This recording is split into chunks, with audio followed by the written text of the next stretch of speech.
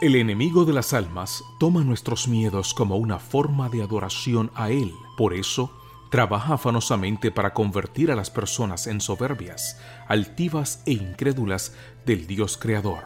Pero Jesús nos dice: hija mía, no tengas miedo. Devociones matutinas para damas que comentan cada historia de la Biblia en la que se mencionan los términos de miedo y temor.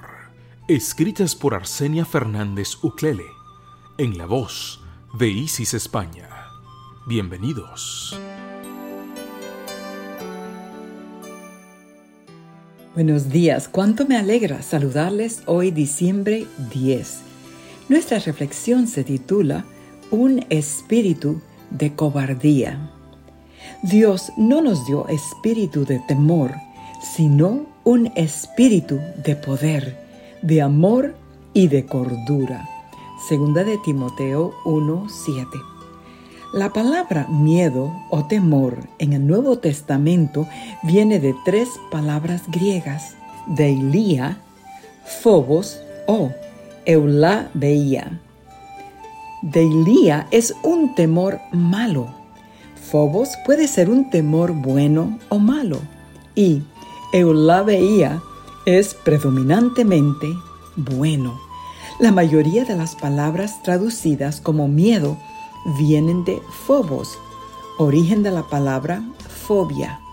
La única vez en todo el Nuevo Testamento que se usa la palabra deilia es en este texto, aunque una derivación de esa raíz se usa en Juan 14:27, en Mateo 8:26, Marcos 4:40 y Apocalipsis 2:18. Todas fueron dichas por Jesús. La mejor traducción de deilia es cobardía o timidez.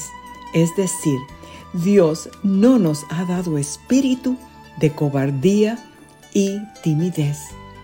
Si ese espíritu mora en ti y luchas con miedos, fobias y ansiedades, este texto da 2 pasos para lograr sanarte. Lo primero es entender que Dios no lo colocó en ti.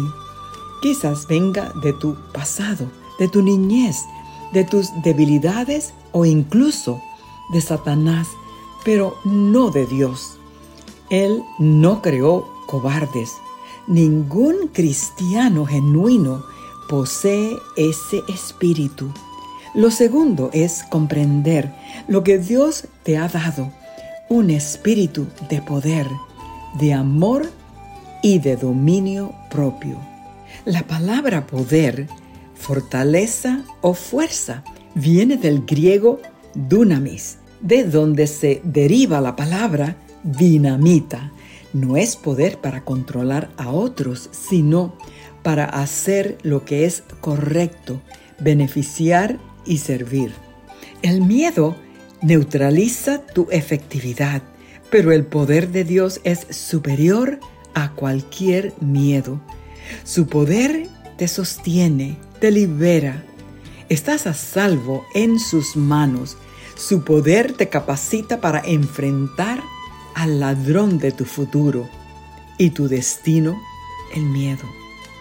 El amor, lo opuesto al temor, no es el coraje, es el amor lo que echa fuera el temor. El amor te capacita para beneficiar a otros, te ayuda a comprender que Dios cuida de ti mucho mejor que tú misma te puedes cuidar y te empodera para cuidar a los que están bajo tu cuidado.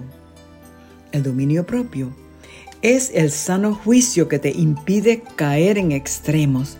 Dios te dio una mentalidad sana, calmada, con autocontrol, en contraste con una mente llena de pánico y confusión.